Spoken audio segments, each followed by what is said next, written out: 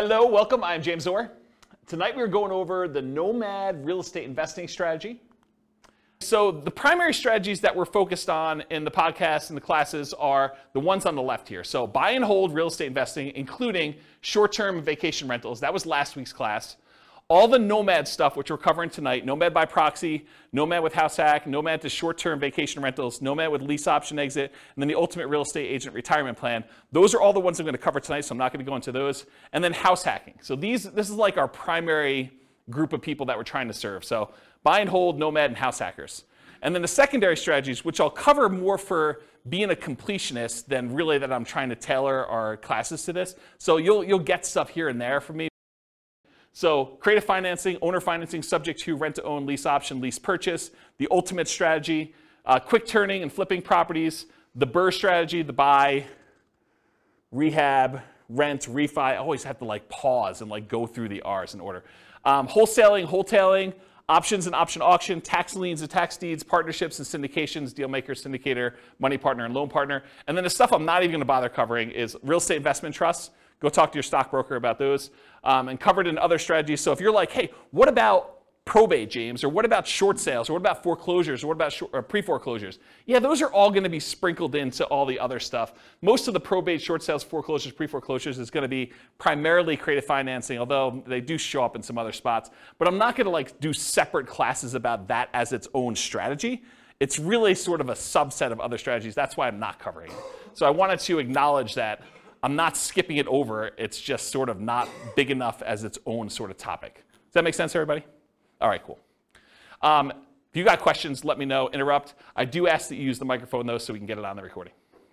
Okay, so in preparation for this series of classes on real estate investing strategies, I made a database, and I will put a link in the kind of like video section for people to go look at. But I made a database in Notion that allows you to go in and look at all the different strategies and all these different characteristics. So you have a handout tonight. It's called Real Estate Investing Strategy Profile, and it's got all these different like views or ways to measure investing strategies. You know, everything from down payment is scalable, how you get into the deals, how you exit the deals, how you do the financing to acquire the property, how you do the financing when you're exiting.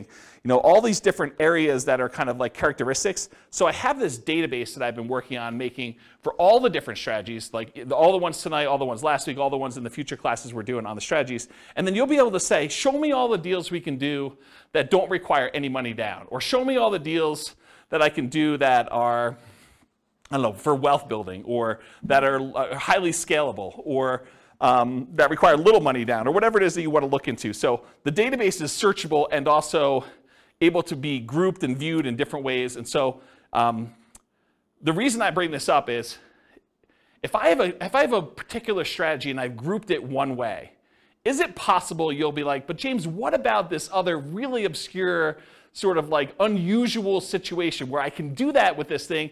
Yeah, so there's exceptions to everything, right? Like you can do creative financing inside the MLS. It's not likely, right? It's really rare, but you can do it. So I've tried to categorize the strategies, but there are lots of exceptions.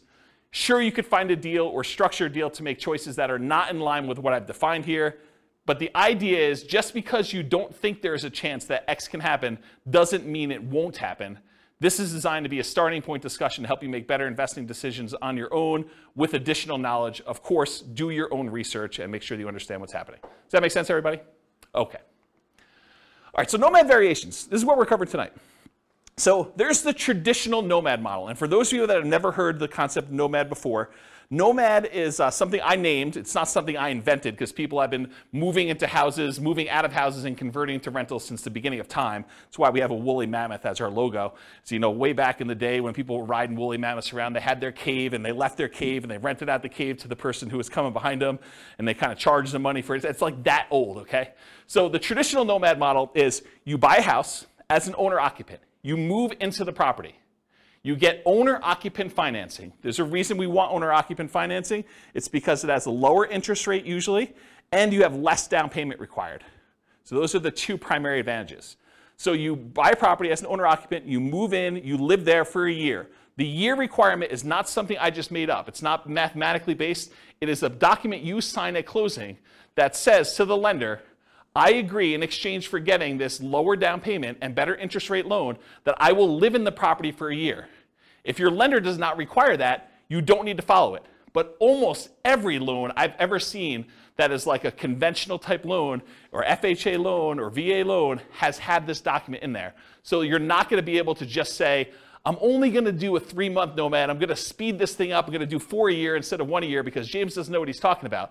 Nope, James does know what he's talking about. If he says a year, it's probably there in the document. So make sure you read it and you understand that if you actually don't live there for a year, you are committing loan fraud. You go to prison for that, okay? So do not commit loan fraud. If the lenders suddenly change it and they say, look, we require now that you live in the property for 2 years, I will start teaching 2-year Nomad. If they tell me 18 months, I'm going to teach you 18-month Nomad. They tell you 3 years, I'm going to teach you 3-year Nomad. Right now, they're telling me a year, so that's what I'm teaching you. You follow the obligations that the lender requires from you. You comply, okay? So you move into the property, you live there for a year. It is a requirement of the lender that you live there for a year. Once you're done with the year, you convert the property to a rental, and you buy your next property to owner-occupy. So really, if you had 2 down payments, if you had down payments for 2 20% down rentals, by doing the Nomad strategy, you could acquire 8 rentals instead. Because instead of putting 20% down, you put 5% down. And the financing is much better. If you look at this, I give you another handout. It's called loan type mortgage insurance comparison thing. And it shows you the different interest rates and down payments required for different loans, owner, occupant, and investors. The interest rate for the 20% down investment property as of the time of this recording was 6.625 with 2 points. The rate for 5% down paying monthly PMI is 5.5 with no points. So your interest rate is considerably better when you do owner-occupant, okay? And even though you're putting less down, and it's probably going to be a little bit higher payment, it's not as much higher as you might have thought because the interest rates are better, okay? So Nomad is, in the most simplest form, buy a house as an owner-occupant, move in, live there for a year, convert the property to a rental, buy the next property, repeat as many times as you want to achieve the number of rental properties that you want to acquire. Okay? That's the most simple version. Now, all of these are variations. Okay? I'll cover those in a second. But for Nomad, you're typically putting owner-occupant financing, 0% down. There are 2 primary 0% down loans. The USDA loan for rural properties. So those are the 2, oh, sorry, I only do one of them. So USDA and VA. VA is a loan that you can get if you're a veteran. That's another nothing down loan program. USDA, you have to do a rural property. VA, you have to be a veteran in order to get them. So those are the 2 nothing down programs. The next lowest down payment is the 3% down conventional loan. That's on your sheet. And there's 2 different flavors of that. There's the lender paid PMI version, and then there's the lender the monthly PMI version. You can do an upfront PMI payment. You could pay a one-time lump sum fee and get rid of PMI. So there's really 3 flavors of PMI. But really the 2 that we are going to discuss most and the 2 that are on your sheet are the lender paid PMI or the owner occupant paid monthly PMI. So that's 3% down conventional. The 3.5% down loan is the FHA loan. The FHA loan also allows you to buy duplexes, triplexes, and fourplexes. So you could do a 3.5% down duplex, a 3.5% down triplex, or 3.5% down fourplex. The other loan that allows you to buy multifamily as an owner-occupant is the VA loan. So the VA, you can also do duplexes, triplexes, and fourplexes. Okay? So that's FHA. FHA's PMI never goes away, by the way. It's there forever. So you'll probably want to refinance out of that at some point. Although if you got a really good rate on it and rates have gone up considerably from there, maybe it's still cheaper for you to actually keep the PMI and not refinance. So that could come up too. And then the last one that traditional nomads use, which is probably the primary one that the overwhelming majority of them are going to use, is the 5% down conventional loan. Because VA and USDA, they limit the number you can have. VA, it's based on your benefits. USDA, I think it's 1. Although I could be wrong about that, but I think it's just 1 that you could have USDA. And then 3% down conventional, I think you can only do that once. And then 3.5% down FHA. There are some really unusual exceptions, like if you move a certain distance out of the area, you can use your FHA benefits again. But really, you're only going to be able to have 1 FHA loan on your Social Security number at any given time. And then finally, 5% down, you can have as many of those as you want, as many as you can qualify for. So when people tell you, look, I'm only able to get 10 conventional loans, That's true, except for owner-occupant. You can get an 11th owner-occupant loan. So you could get an 11th 5% down loan. You can get a 12th one. You can get a 13th one. You can get a 15th one. As long as you have your debt-to-income ratio where it is and you have enough income to qualify, you can qualify for as many of the 5% down loans as you want, as long as they're owner-occupant. But once you get to 10, it's going to be really hard for you to get a conventional investor loan, non-owner-occupant. Pause for a drink. Okay. So that's traditional Nomad. All the financing stuff pretty much applies to these other ones too. But fixer-upper Nomad is buying a property that needs work, where you live in it, you move into the property, you live there, you do the fix-up work, then you convert it to a rental after a year, 18 months or 2 years, whatever time period works for you, but a year minimum. That's what fixer-upper Nomad is all about. Buying properties at a discount, putting in money in order to fix them up, and then converting them to rentals by living in them. Different than BRRRR, right? Because BRRRR, you're not living in properties. What's that? You're not refinancing it. You're not refinancing. That's also another good point. Thanks, Nick. Refinance it if you could you buy it with hard money, rehab it, refinance it, live in it? So Rachel asks, are you able to buy a property as an owner-occupant with a hard money loan, move in there, do the rehab, and then refinance it into an owner-occupant loan? You probably could if you could get a hard money lender to allow you to move into a property with a hard money loan. Usually hard money loans are considered commercial loans, and there are different laws and regulations about making owner-occupant loans as a commercial lender. Most commercial lenders do not want you moving into your properties that they have hard money loans on, and so I would think you'd need to probably have a private loan, probably not hard money, or a hard money lender that doesn't really know what they're doing, and they're willing to take on that risk. Or you do all the rehab before you move in, then you move in and do the refinance where you do that. But then that becomes more of a BRRRR. And if you're, I'd have to think about that one. I'd like to talk to you. Yeah, I'd have to think about that one. I don't have a lot of people doing that, but I guess you could do some variation on that. I wonder how the delayed financing loan would work, because usually the BRRRR stuff is at 20% down payment or 80% loan to value. And so that's what we're targeting for our kind of like rate and term refi. When you're doing a delayed one and you have rehab money, I don't know if you could do the 5% down loan programs anymore. You might have to still do like 20% down, which kind of defeats a lot of the benefits of doing Nomad. So I don't know, I'd have to think about that one. And maybe if a lender is listening to this and you want to research that and reach out to me, my email address is at the end of the presentation. Okay, so fixer-upper Nomad, that's buying a property at a discount, living there for a year, converting it to a rental. Nomad by proxy. How many people like the idea of moving into a property every year? Just one in the room. Okay. Everyone else, Nomad by proxy is getting someone else to move in on your behalf. If you have kids and you want to encourage them to get started investing in real estate, and let's say you had planned on buying 20% down, buy and hold owner-occupant, non-owner-occupant investment properties. Well, instead of doing that, you could say, look, I'm going to take this 20% I had set aside for down payments, and I have 2 kids. I'm going to have them buy 2 properties each over the next 2 years. They're just getting out of college, or maybe they're in college, and you're saying, look, I'm going to buy you a property there. We're going to put 5% down. You're going to live there while you're in college. You're going to get 3 roommates for your college buddies, and you're going to stay there for a year. Next semester, you're moving. I'm having you buy another property with 5% down. You're living in the property, and we're going to kind of repeat that to do it as many times as we can that I've got down payments for and I can qualify for loans. That's a variation of Nomad. It's called Nomad by proxy, where someone else is moving in on your behalf. We also have some clients that are doing it with their parents. Parents are moving in from out of the area. They want to be near their grandkids. The kids, I guess that's grandkids. But they're basically saying, look, mom and dad, I'll tell you what, you come out here. I will put the down payment up for you to move into a property. We'll both own the property together. When you pass on, we just have an understanding that I am inheriting this property. You change your will, right? So you can live in it for the year. You're going to pay me rent, but you're going to be the ones that get an owner-occupant loan. I'm going to put 5% down. You're going to move in. You're going to be the owner-occupant on there. I'm going to help co-sign because you're retired and maybe you can't qualify for the loan. Maybe you don't have the down payment, but that's another version of Nomad by proxy. Okay, Nomad's a short-term rental. So same idea. You Nomad, you move into, you buy a property, you live there for a year.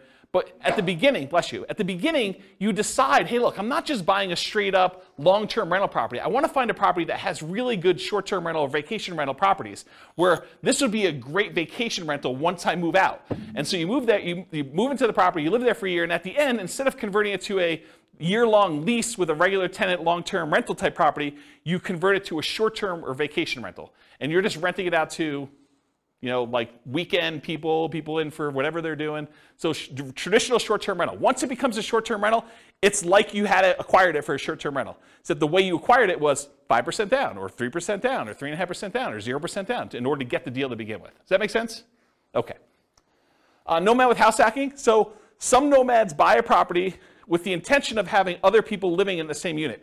The most common one is duplexes, triplexes, and fourplexes, where someone buys a duplex, they live in one half, and they rent out the other. That's the most traditional kind of house hacking thing, except with Nomad, you're buying the property with the intention of, after a year, I'm moving out, and I'm converting all of it to a rental. And then I'm going to buy my next property, and buy my next property, buy my next property.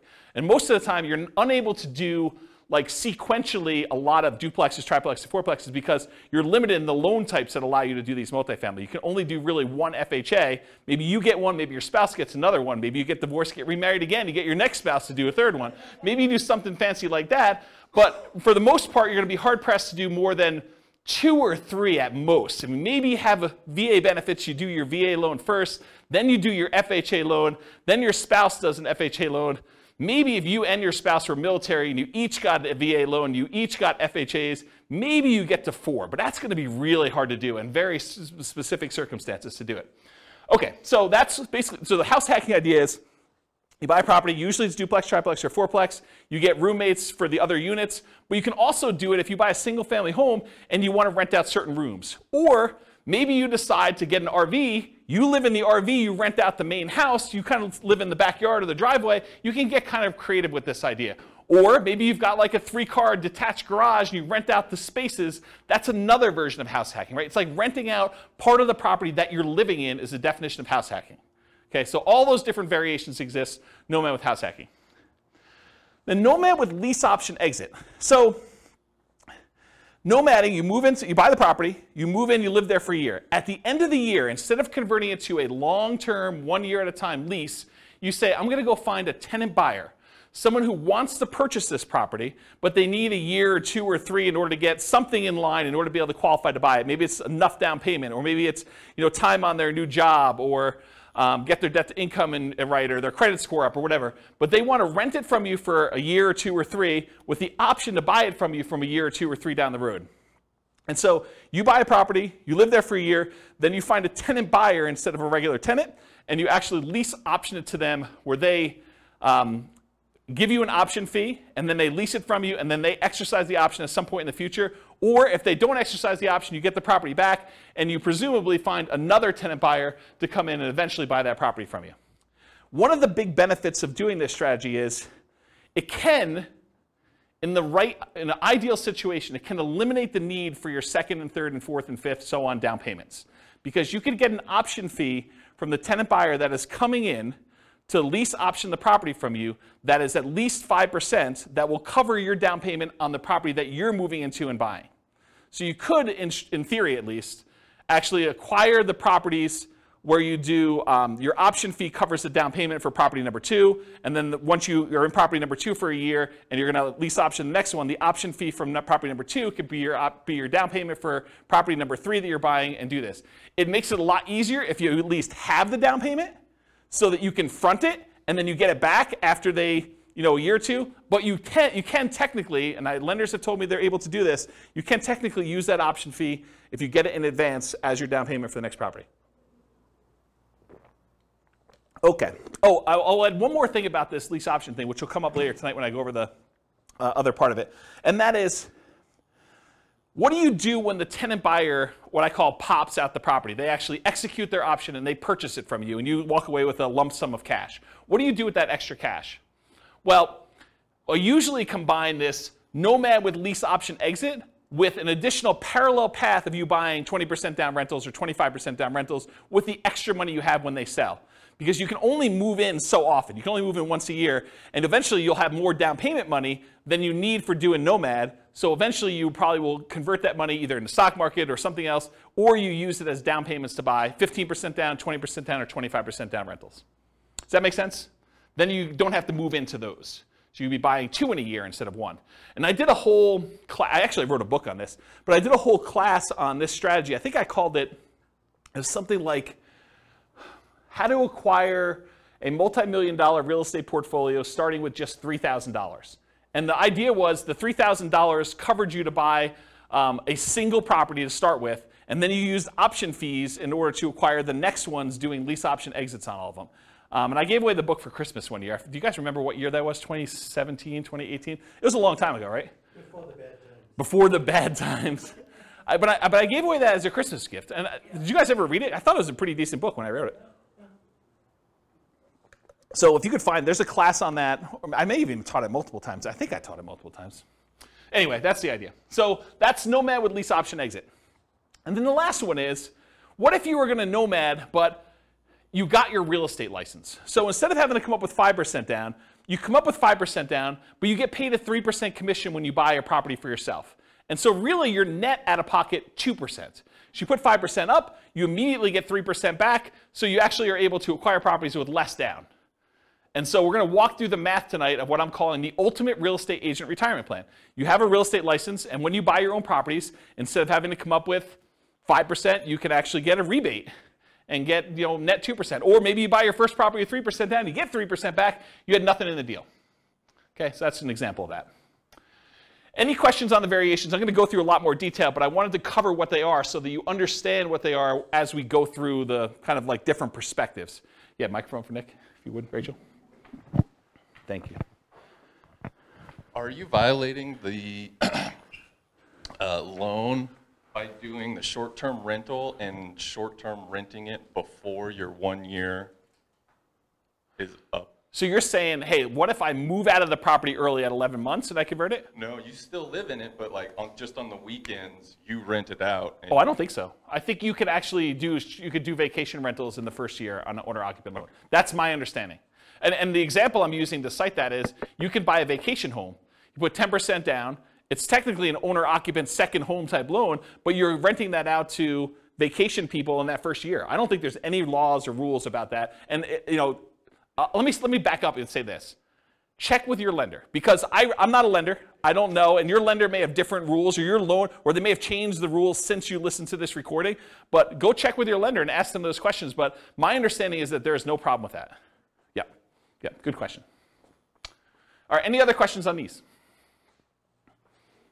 You guys like this? Pretty cool. It's got a cool class. See? Check it out.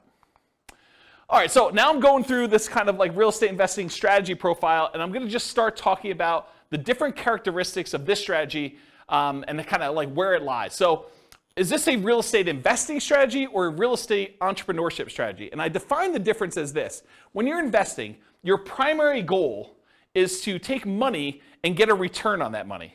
So you put out money and you're expecting to get a return on it. Real estate entrepreneurship is different. You're kind of like starting a business and you expect to get paid primarily for the time you've got invested. Not necessarily the money you're putting into deals, but the work that you're putting in. And so traditionally with buy and hold, you put up 20% down, 25% down, and you want to make it as passive as possible. You're not really trying to get a return on your time. You're trying to get a return on that 20% or that 25% down.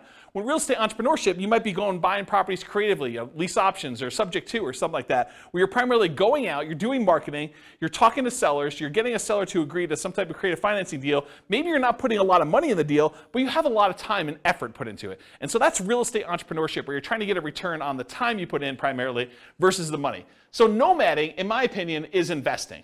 Is you're putting up some money and you're doing this. There's not a lot of extra work to nomading, more so than just picking out the property, acquiring the property, and moving in. So most of the time, people are typically thinking of nomad real estate investing as an investing strategy rather than real estate entrepreneurship.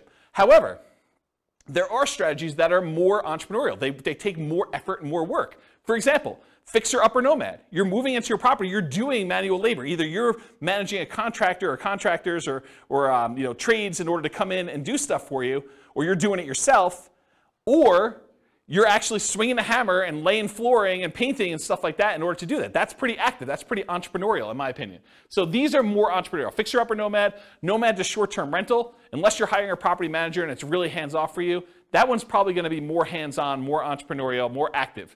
Nomad with lease option exit, you're finding those tenant buyers. That's a lot of extra work. You're kind of managing that process of seeing them through to actually buying the property from you. That's a little bit more work. So those are a little bit more entrepreneurial in my mind. Now, remember I said at the beginning there's like exceptions. You're like, James, what about this? Yeah, it's gray, right? I mean, some of these are more than others, but it's not like black and white. This is that. This is more investing. these three ones are more entrepreneurial. Not that they are absolutely entrepreneurial and these are absolutely investing. Make sense, everybody? All right, cool. Money required. We talked a little bit about this, so I'm not going to cover it in ridiculous detail, but typically for these Nomad properties, 0% down, that's the USDA, the VA loan, it's all on your sheet, by the way, if you're kind of follow along on the top there. So typically 0% down, 3% down for conventional financing, 3.5% down for FHA, and the VA and the FHA are the ones that you can do duplexes, triplexes, fourplexes, and single family homes with, or that 5% down conventional, which is the overwhelming majority of what my clients are doing. They're usually using 5% down, okay?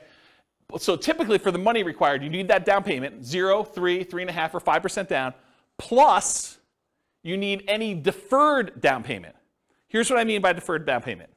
So you need to come up with the 0, 3, 3.5, 5% down immediately when you purchase. But sometimes when you buy a property with 0% down, or 3% down, or 3.5% down, or 5% down, you're gonna have negative cash flow. If you had put 20, 25, 30% down, you wouldn't have negative cash flow. So you could choose to put more down and not have negative cash flow. Or you could choose to put less down and have negative cash flow. So what is that negative cash flow really? It's deferred down payment. It's the money you're paying monthly instead of coming up with an extra $60,000, $70,000, $80,000. So are you okay with $200 a month negative or $500 a month negative instead of $60,000? And the $200 a month negative may be for a year, 2 years, 3 years. So the idea is that instead of coming up with the $60,000 more for down payment to have it have break even or positive cash flow, you could say, I'm willing to pay this $200 a month because I only needed to come up with 3% down or 0% down or 5% down or 3.5% down in order to acquire this property. So for money required, you need the initial down payment, 0, 3, 3.5, 5%, plus any deferred down payment, AKA negative cash flow, plus reserves. Right? You're not going to do this kind of real estate investing without having adequate reserves. All right, so those are the three sources of money that you need to do these types of deals. You might also see less frequently when you're doing Nomad by proxy, when you're the one moving in but someone else is providing the down payment. So you might actually be the one moving into the property, but your parents are doing the down payment for you.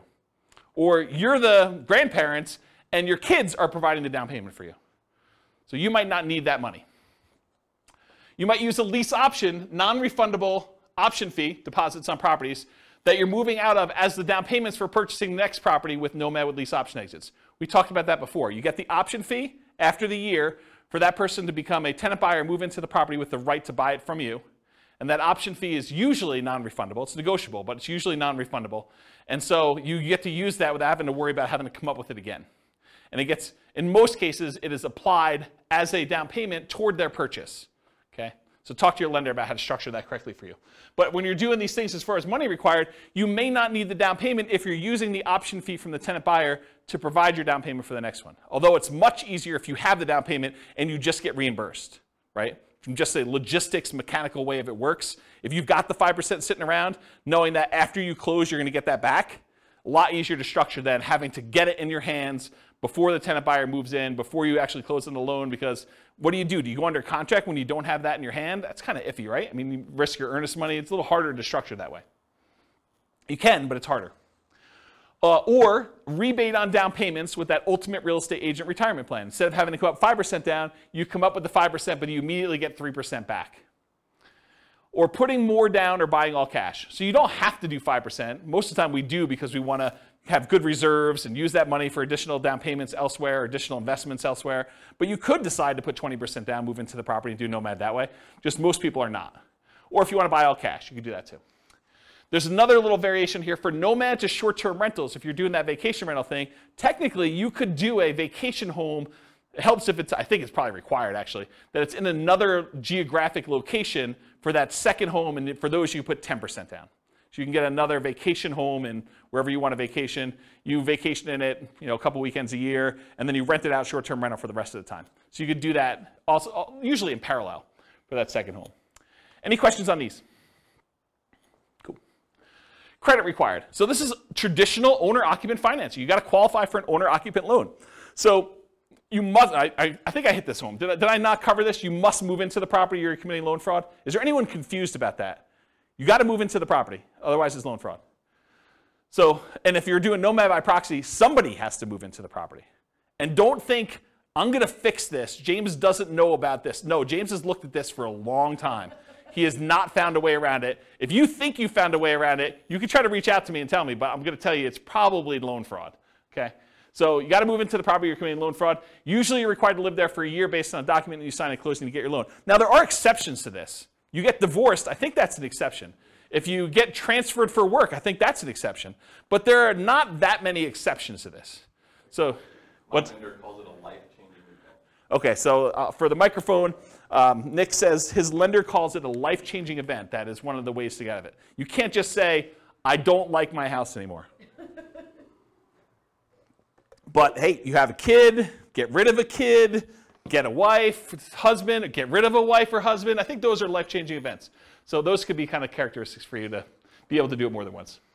Typical credit score you need is 620, although it varies a little bit for different loan programs. The better your credit score, probably the better your interest rate's going to be, except for FHA, which I think is the same no matter what. And the cheaper your PMI is going to be. There are some exceptions. You can go down to 580. I think FHA and VA allow you to go down a little bit lower than 620. I already talked about that. Less common situations, if you're buying without a loan, all cash, obviously a credit score is not required for doing that. And then if you're Nomad by proxy, where someone else is getting the loan, you may not need to qualify yourself. And then I just made a note on here, credit score requirements can change, so don't go to your lender 6 months from now and say, James on this recording said that I can get a loan for 620, that's the loan I want, and he told me I can get 5.5%. I'm not telling you that. Go talk to your lender, find out what the then current credit score requirements are, and the then current interest rates, and the then current down payment requirements are. I'm not guaranteeing that you can go get loans for these things. Okay, skills required. So what do you need, what skills do you need in order to do Nomad? You know, Nomad's a weird one because it's sort of like very similar to buy and hold in a lot of ways. But there are other investing strategies where you need a lot more or a lot different skills in order to do this. But for nomading, the primary skills are you need to analyze deals. You need to make sure that this is going to be a good rental once you move out. You need to find cash flowing deals. You need to find a property that makes sense for you to buy. You don't want to just buy anything. And I think that's probably one of the bigger mistakes is people buy properties that they primarily, bless you, they primarily want to live in, but that may not make the best rentals. I think there's a little wiggle room there, but you don't go buy your dream house that would never make a good rental just because you can. Okay, so you need to find decent cash flowing deals. Another skill is acquisition financing, getting your owner-occupant loan, understanding how that works. That's a skill you need. And then property management. Once you convert it to a rental, you need to be able to manage the property. So property management is another skill. Now, the skills of property management can vary depending on which strategy you're doing. If you're managing them yourself, that's one strategy. If you're hiring a property manager or a company, that's a different strategy, right? You need the skills of managing a person then, or a company or a team, versus the skills of actually finding tenants, screening tenants, evaluating tenants, lease presentation, ceremony, all that stuff, and then kind of like property management, overseeing repairs and all that, and turns and those things. They're very different skill sets depending on which one you want to do. And then the third version of the skills of property management is doing short-term rentals. Doing short-term rentals is different than regular property management. It's also different than hiring and managing a property manager. So just realize that they can be different flavors of what property management means. And then additional skills may be required for variations like lease options. Right? Understanding that lease options require some additional levels of education and expertise. You need to understand what they are, how they work, paperwork, how your attorney recommends you do them, so on and so forth. Okay, stability. So this was a email I got probably like, I don't know, 3 months ago, 6 months ago now. And it was a guy that does the Farnham Street blog, whose name escapes me, and I probably should have looked it up because I forgot it last week too. But he basically sent out this blog post in an email, and it was about this idea of active versus passive stability. And the basic concept is something is considered passive if you do it, and then you don't have to do anything to it anymore. It's sort of like it'll take care of itself. But then there's this idea of active stability where you actually have to keep doing something to something, or it'll blow up or destroy you or kill you or whatever it is, or it'll kind of eat up your investment or do poorly for you.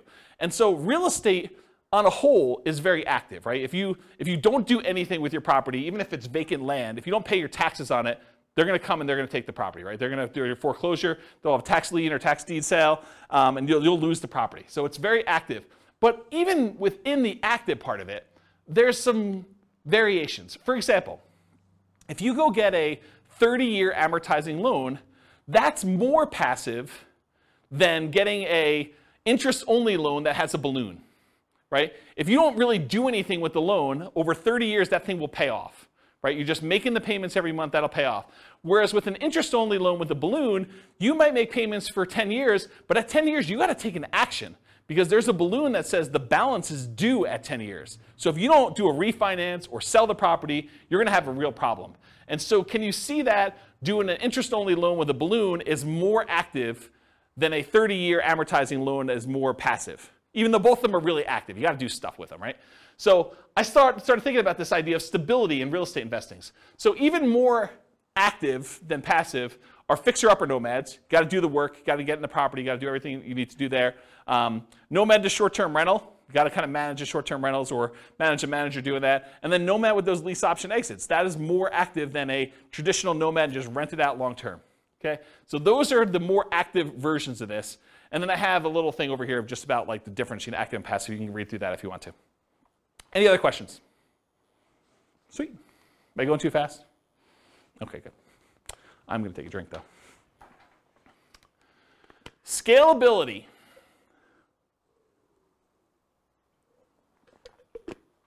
Okay. So what if you really wanted to do Nomad 10 times in the first year? Hard to do, right? Because you got to move into the property. We got that year-long commitment we got for the lender. So Nomad is often limited to 1 per year. From that perspective, it is much harder to scale. There's a slower acquisition speed for you. You get slowed down. Some would argue that's good, right? You're kind of like dollar value averaging or dollar cost averaging, depending on how you look at it and what you're kind of like squinting to kind of convert it from a stock kind of term to a real estate term. But you're buying 1 unit per year, regardless of what the price is doing. So you're buying like over regular intervals. The market's down, you get a little better deal. Market's up, you pay a little bit more, but the properties you purchased previously are also up too, presumably. So you could increase your speed, your ability to scale, with Nomad by proxy. You could have someone else move in. You got 3 kids, you could do 3 a year now, right? You got 2 sets of grandparents, you want them to move near you, great, you can now do 2 a year. Nomad to short-term rental. So with 10% down, you might be able to do a second vacation home in parallel to this strategy, right? So as far as scalability goes, you could move into one yourself where you live in, and then maybe you buy a second vacation home every year in a new location.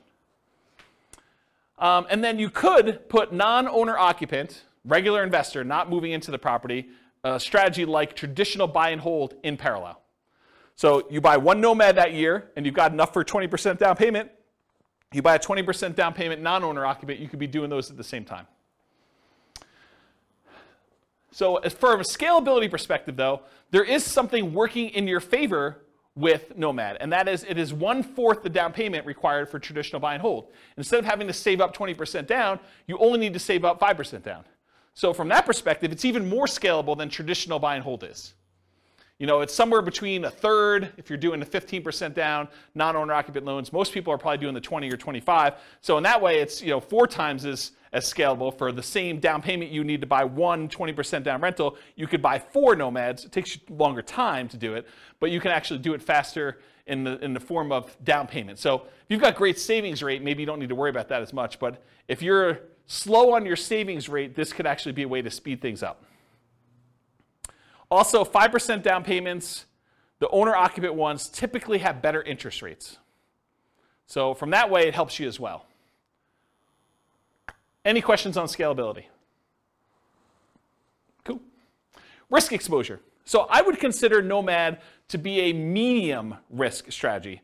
I don't think it's a low risk strategy, and I don't think it's a high risk strategy, because there are things that are riskier and there are things that are less risky. But I would consider this to be a medium risk strategy. And so here are some of the risks you have when you do Nomad.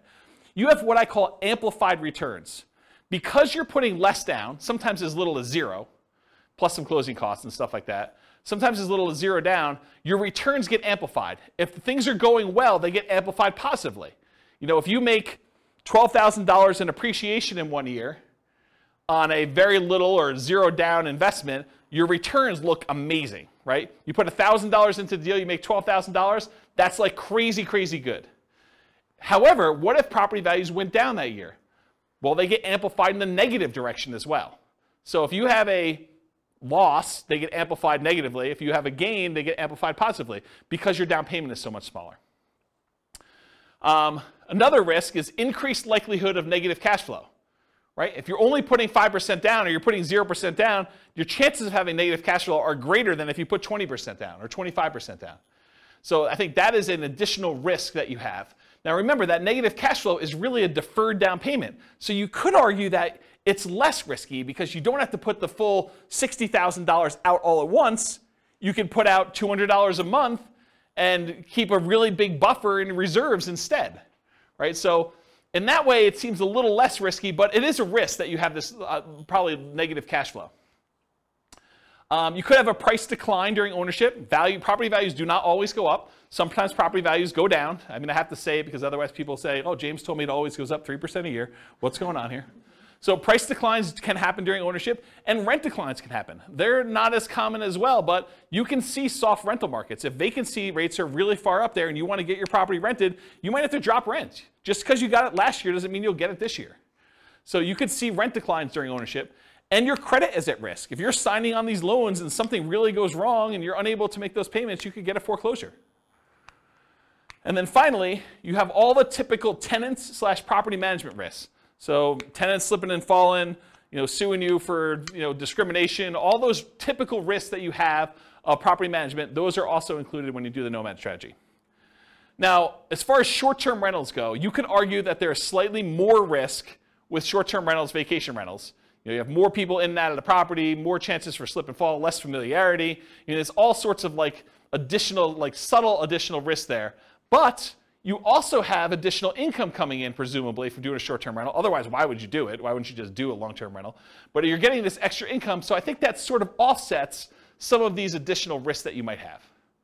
So I don't know, maybe it's a little bit more neutral, but you also have an unusual risk with short-term rentals, and that is the risk of kind of like HOA or city or county or local governments or even insurance companies changing their policies such that the property you were once using as a short-term rental can no longer be used as a short-term rental. So I think that's an additional risk that you're less likely to see with long-term, year-long leases, buy and hold type rentals. Any questions on risk exposure? Is this helpful for you guys, kind of seeing it's all broken out this way? Are you seeing the form, those that came, who came last week? Just you, right? Are you seeing the parallels of how this works now? Yeah, this makes a lot of sense. That's the idea. I try. All right, so profit speed. How quickly and what magnitude of profits do you see? So how quickly do you make money and what size of money do you make at what interval? So if you guys have seen this before, this is my return quadrant. The return quadrant shows you the 4 different areas of return you get by having a rental property plus reserves. So on the left-hand side is cash later, appreciation, and debt paydown. It's money that you're seeing in your return, but you're going to have a hard time accessing until you either sell the property or you do a cash-out refinance. So the property values tend to go up over time, and you tend to pay your loans down over time. That usually increases your equity in your property, and you can access equity by selling the property or doing some type of cash-out refinance. Those are the 2 primary ways. There are other ways, but they're more unusual. And then on the right-hand side is your cash now stuff. That's cash flow and the tax benefits you get by owning rental property, and I'm specifically talking about cash flow from depreciation.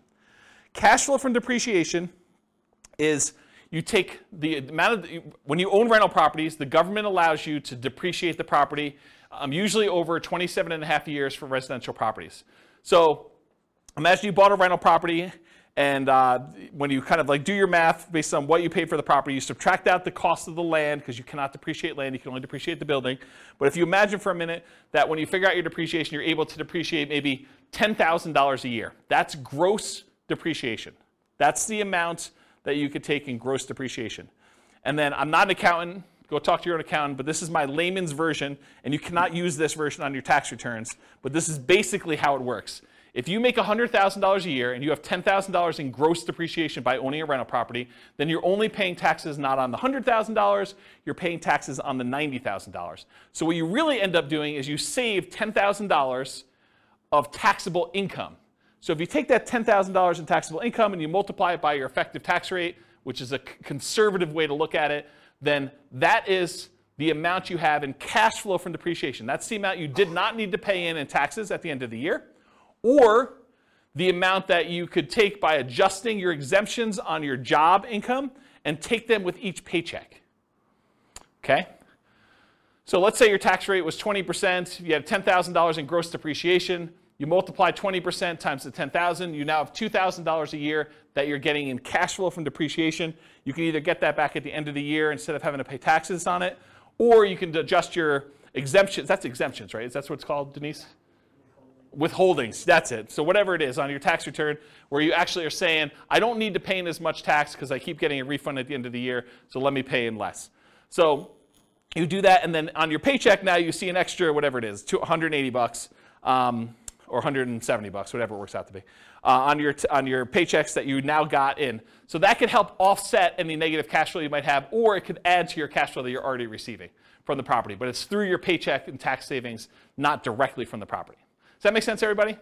And then this total adds them all up and reserves. The top half of this quadrant, if you've never seen me teach this class before, the top half of the quadrant are the ones that are more speculative. They're more reliant on how the market performs. Do property values go up? That's appreciation. Does rent go up, or is the kind of the rent holding strong? That's cash flow. So the top half tends to be a little bit more speculative. The bottom half tends to be a little bit more contractually or government implied regulation sort of thing. So you either get the debt pay down based on the loan you have, it's a contractual obligation you have with the lender when you get your loan, or tax benefits, that's part of tax law. So these tend to be a little bit more certain, less speculative in what your returns are. Okay? And then reserves is the amount of money you're getting on the money you have set aside for reserves, whether you're keeping that in a savings account and getting 1%, or you've got it in the stock market and you're getting 8%. The amount of return you're getting from having those reserves set aside so that when you need to access them, we got to take that into account because we're going to divide all these other returns by the amount you have in reserves as well to show what your overall return is with the drag of having those reserves. So we got to give you credit for the money you're earning on the reserves. So that's why it's there too. Okay, so let me make sure I cover what I wanted to cover in here. So with Nomad, you typically can start seeing the appreciation and the debt pay down within 30 days, right? You buy the property values go up, you pay down the loan a little bit, you start seeing those right away. However, cash flow you don't get till a year, and your cash flow from depreciation you don't get till you convert it to a rental. So if you're house hacking, you get a little bit of it now, but really you're primarily seeing that a year from now when you convert it to a rental. Rents and security deposits are typically paid in advance, so you do get that a little bit more up front. Short-term rentals, while you're still living in a property, can speed up your time to receiving cash flow. So you could, on weekends, short-term rental your property as a vacation rental. Lease options, you typically see an upfront option fee. So that's another speedy thing if you're doing a Nomad with lease option. Using a property manager can slightly delay your time to producing cash flow once you convert it to a rental, because most property managers are not giving you the security deposits or the cash flow as soon as your tenant moves in. Usually there's like a bookkeeping delay, maybe even a little delay for having some reserves with them or whatever they're doing. And then usually we think of this as a percentage return of the amount invested. It's either cash on cash return on investment or a cap rate. Cap rate is the return you get if you bought the property all cash. And then I talked about cash flow from depreciation. Any questions on profit speed? Cool. Finding deals. So how do you find these crazy Nomad deals? Well, the primary way that most people find Nomad deals is through the MLS. The MLS has the largest selection of properties, and so most of them are finding it through the MLS, the multiple listing service. There are some other ways to find them. Another common way is for sale by owner, and there's really two main groups of for sale by owners. There's the actively marketed, all the for sale by owners that are putting signs in the yard, putting their properties up on Zillow or other websites to advertise that it's actively for sale. Those are the actively marketed for sale by owners. But then there's a whole separate group of for sale by owners that they haven't told anyone their property is really for sale. Those are sort of what I call the hidden for sale by owner group. And you usually find those through either marketing to properties that are not advertised for sale or networking. You're talking to somebody and they say, hey, I'm considering selling my property. And you're like, oh, I'd like to buy it. And that's considered a hidden for sale by owner because no one knows about them. They're not actively advertising. And then a more unusual way of finding deals is wholesalers.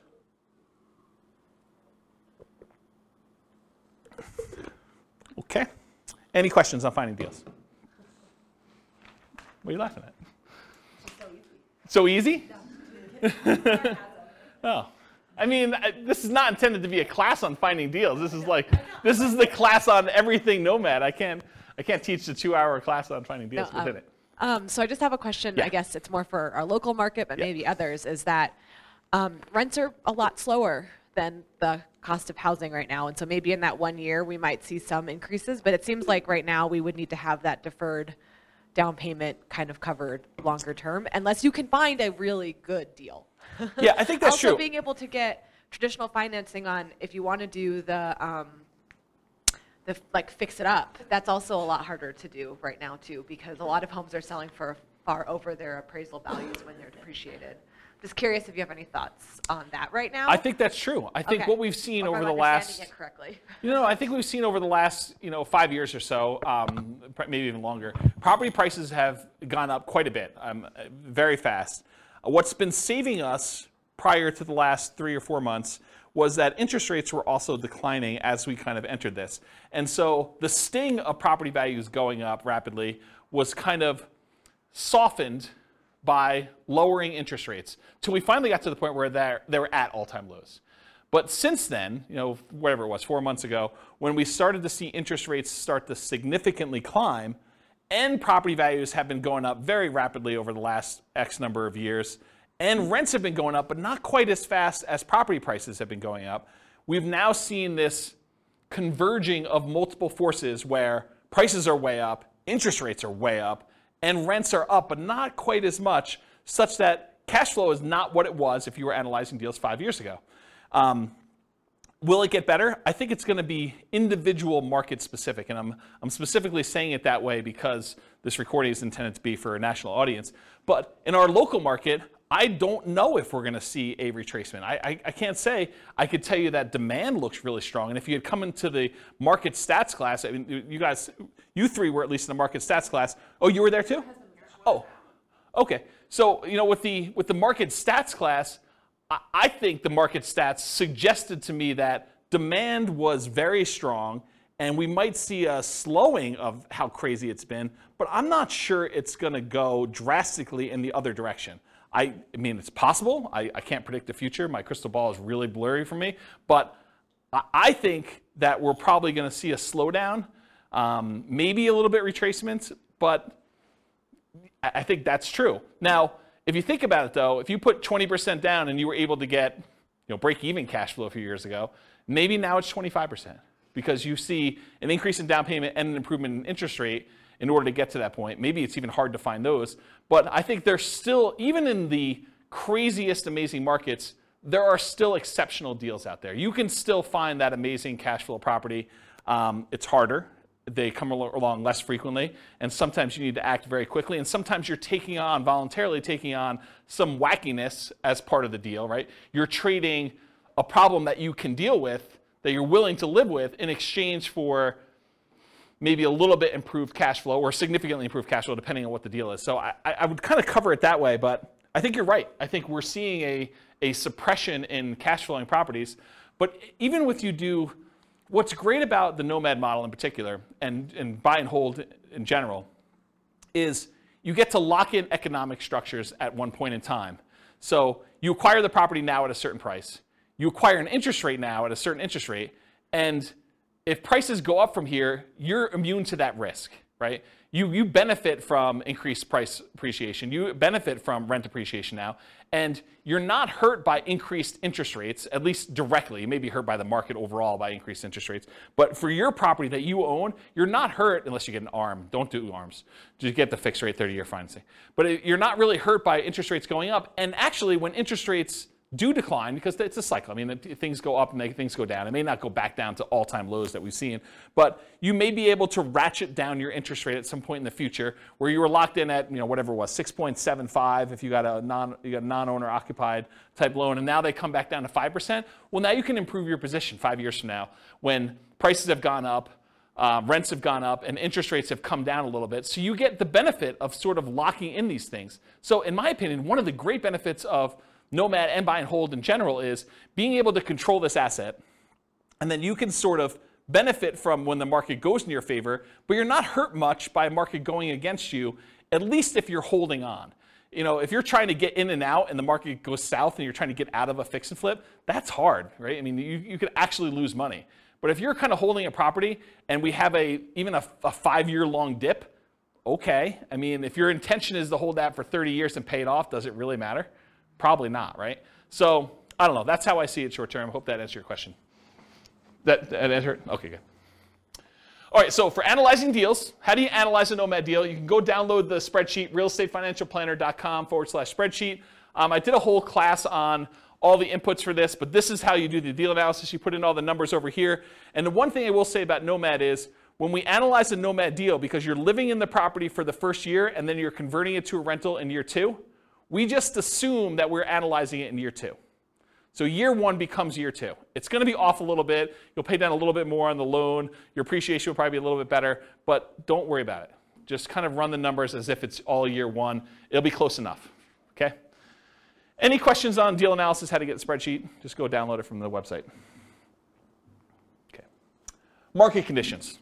This is obvious, right? But I have to put it there because there are some strategies where it's not obvious. So it's better to do this in a market with good cash flow. It's better to do this in a market that has strong appreciation. It's better to do this in a market that has strong rent appreciation. It is challenging, more challenging, in markets with significant negative cash flow with reasonable down payments. And in some markets, I would say in most markets, I can make anything cash flow, right? You put down 100%, basically don't get a loan on a property, probably going to cash flow in the overwhelming majority of the markets unless it doesn't cover taxes and insurance on the property. Maintenance, those types of things. But for a reasonable size down payment, buy and hold 20%, 25% down, if it's going to have significant negative cash flow there, that makes it much more challenging. And if you're doing Nomad and it's going to have negative or break-even cash flow at 20 or 25% down, it's probably going to be negative if you have 5% or 3% or 3.5% or 0% down, right? I mean, that's just the math. So that's a challenging market. And then markets with no or negative appreciation and rent appreciation. If you're buying in a market where the property values are still the same as they were 10 years ago, that could potentially hurt you a little bit if you're doing it, right? Sometimes it's hard to predict, but there are some markets that people have a mass exodus where there's a decrease in population and there's less demand for the properties over time. And I think that's partially what hurts appreciation and rent appreciation.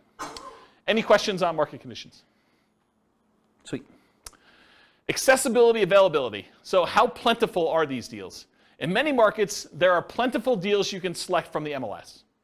I would consider our market to be a market where you can find Nomad properties inside the MLS. You do not need to get crazy and creative to find Nomad properties here in Northern Colorado. And I think that's true in most markets. In some markets, you're sifting and sorting for the top deals where these are markets where everything cash flows. Everything's 10% cash on cash. And now you're trying to find the best property where you're like, okay, 10% cash on cash is no longer my criteria. Now it's 20% cash on cash or whatever it is. So now you're really sifting and sorting for the best deals instead of just any deal that will work. In our marketplace, we're usually limited in the deals that we can get to work with these numbers. So it's not like you've got 95% of the MLS that you can go ahead and just anyone will do. You're already looking at that top 5% just to find ones that are going to be close enough. And then you're having to select of those. In other markets, it might be challenging to find positive cash flowing properties, especially with smaller down payments. I think I'd classify our market as that. Nick, if you're willing to say, are most of your properties that you do 5% down, are they cash flowing off the bat? Yeah, exactly. So it's really, he said no, by the way, for the recording. It's really, really hard to find positive cash flowing properties. In the majority of cases, you're going to be negative, and you're really just doing that deferred down payment. Interest rates may be a significant factor when whether properties will cash flow or not. As interest rates go up, it makes it harder and harder to cash flow. Owner-occupant rates can help over traditional buy and hold. If you're doing non-owner-occupant financing, those rates tend to be much higher. Look at the handout that's included, loan type, mortgage insurance comparisons, and it shows you the non-owner-occupant ones, the rates for those, and then the owner-occupant ones that show you kind of what the benefits are there. It's pretty significant. And then, of course, if you're doing short-term vacation rentals, make sure that you can do a vacation rental in that property, at least when you buy it. It may change over time, but at least when you buy it, try to make sure that you can do it before you purchase the property or go under contract. Okay. Using retirement accounts. So in some real estate investing strategies, you can use your retirement account, self-directed IRA, self-directed 401k in order to do investing. Since you're doing owner-occupants for Nomad, you cannot use your self-directed IRA, self-directed 401k. I think it's called self-dealing or something like that, where you're unable. Is that the term? Do you guys know? Yeah. Self-dealing, if you're actually trying to do owner-occupant stuff with it. And you'd be restricted if you were trying to do stuff in your lineal ancestry sort of thing, doing it for your parents or your kids. You still cannot do self-directed IRA and deal with direct lineal bloodline sort of family relations. So you have to do it with, I don't know, somebody who is outside of that relationship. Go talk to a specialist in doing self-directed IRAs or 401ks if you want details on that. Or maybe I'll do a class on it at some point. All right, any questions on this? Sweet. Quantitative analysis. Okay, so this was the first, whatever it was. I can't even do math now. First 5/8 of the class was all about sort of like a qualitative analysis showing you like how the different characteristics of this as a real estate investing strategy are, and I kind of measured some different things to show you this is how it is. The second half, I'm really going to focus, second 3/8, I'm going to focus primarily on more of a quantitative study of like, how does this strategy compare if we're doing buy and hold? With my thinking being that as I do different strategies over different classes, over different kind of nights and stuff like that, I will kind of reference back the other ones that we did to show how those did numerically, and then how does that compare to the strategies that we've already covered. So you'll be able to see tonight at least buy and hold to Nomad, and then as I move forward, I'll look back at buy and hold and Nomad and whatever we're doing that night to kind of give you a comparison. So that was my thinking. We'll see how it goes because it's already getting overwhelming with just the buy and hold comparison, but that's my intention as of right now. So here it is. How well does Nomad perform toward achieving financial independence? That's primarily what I'm looking to measure. And as I go through these, one of the things I realized very quickly as I went through them, because I was making decisions as to, well, I'm not going to show 30 examples of this one. I could show 30 examples of this strategy versus 30 examples of this strategy. I'm just sort of showing one or two of each kind of group, but each individual sub-variation of Nomad could literally be its own full-day seminar, not even just one class. It could be like a full day of, let's go over all the different ways that Nomad with lease option could work and how that impacts your ability to achieve financial independence and how they compare and risk. And there's there's a lot of stuff. So I have a lot of stuff I can cover over the future. So there will probably be their own eventual full classes on each. And there probably are at least a full class or several classes on them. It is, and this is kind of like a warning to you, it's naive to generalize these results. Okay, so if you go and say, oh, James said, and I'm making this up because I don't remember, James said lease option is the best strategy I should do, so I'm always going to do lease options in every situation. And he says Nomad by proxy is the second worst, so I should never do that one. Oh, that would be bad for you, because this was a very specific situation for a very specific group of people with very specific amount of money they've got coming in, and property prices and appreciation and their rent to price ratios. Like all those things will come into play. And I think I talk about this at the very, very end, but you can't just assume that because I told you X was the best, that X will always be the best in all situations for all people, including you. Okay? But I'm going to show you like a very specific situation and how it plays out for them. All right, so for quantitative analysis, we're going to do Nomad. We're going to do 5% down payment with PMI. For Nomad to short-term rentals, I've done significantly higher income. I think I increased the income you're getting on rent by 25%, and then significantly higher expenses. I changed maintenance from 10% to 20%. In many cases, there's usually more work involved in that one as well. So part of the increased income that you're getting from doing short-term rentals is your labor, right? It's like you need to figure out what your dollar per hour is in addition to the extra income you're earning by the kind of characteristics of that. Then I'll do fixer upper Nomad, Nomad by proxy, Nomad with house hacking, Nomad with lease option, and the ultimate real estate agent retirement plan. All the ones we covered, I'm going to do examples of. Okay. So first I need to tell you how I define financial independence, because I think that's important for you to know what I'm measuring. So financial independence for me in this definition and what we're doing tonight, and I think it's a good general one, but it is when your investments provide your minimum target monthly income in retirement. What some people might call lean fire or just regular fire. It's when your investments provide you enough money coming in where you can live off of those things without doing additional work. You may choose to do additional work, but you could actually stop working. It consists of three things. Thing number one, any passive income you have coming in from Social Security, pensions, or annuities. Those are your three sources of passive income. If you could think of another one, let me know. It also consists of, number 2, any net cash flow after all expenses from rentals. So net expenses after vacancy, property management, maintenance, taxes, insurance, mortgage, principal, and interest. Like all of those things that get included in there has to be net cash flow after all of those. And then finally, number 3, whatever yearly safe withdrawal rate you believe is correct times the amount you have invested in stocks or bonds or something else. You cannot double dip and count equity times your safe withdrawal rate. That's already being counted in your cash flow. You can't count the amount you have in your pension if you're already counting that somewhere else. This is additional money that you have invested most of the time in stocks or bonds, but it can be anything else, okay? And that's the return you get on those.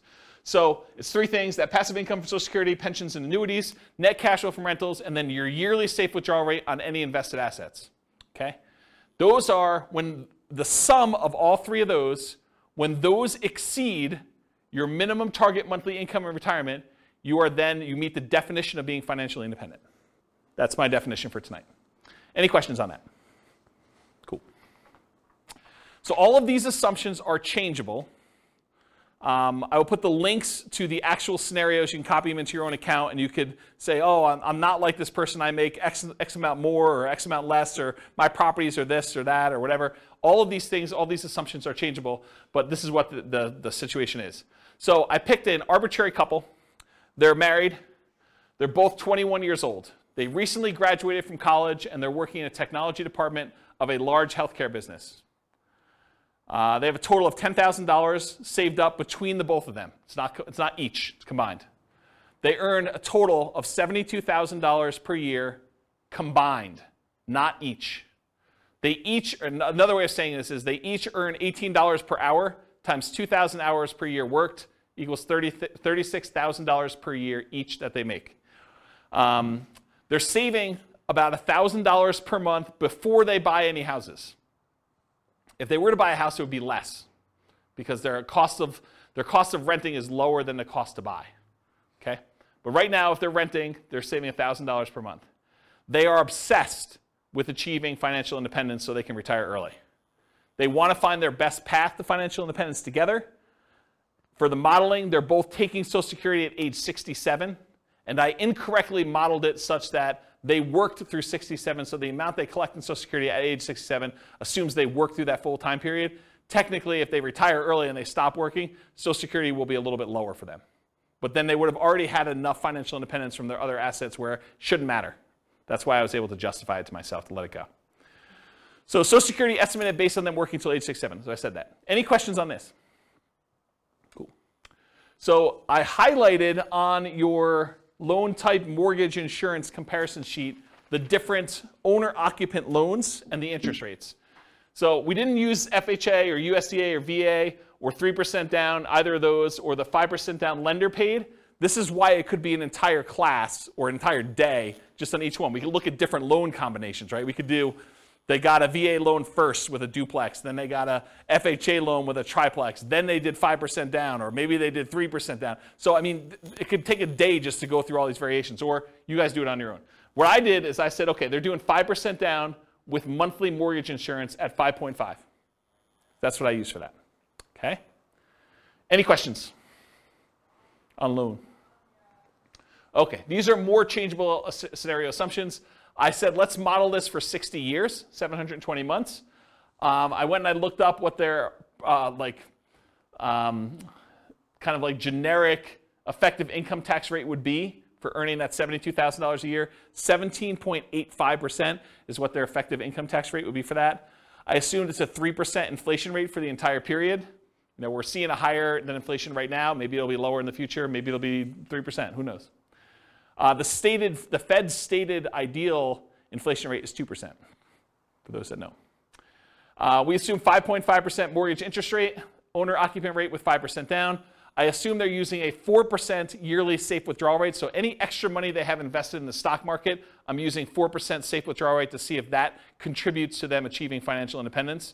So they'll have their rental property income from the stuff they're doing with rentals, but any extra money they have set aside, we can use that towards seeing if they qualify for being financially independent.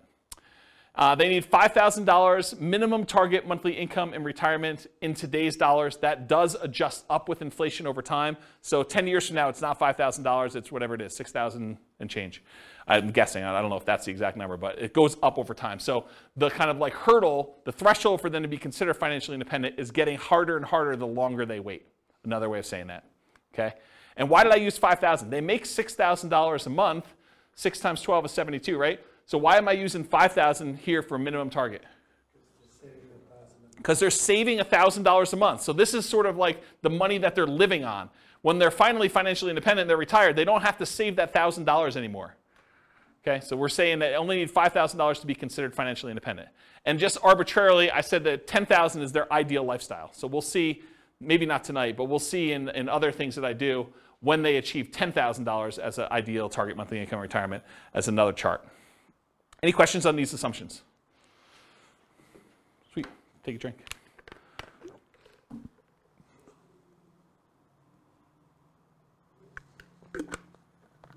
All right.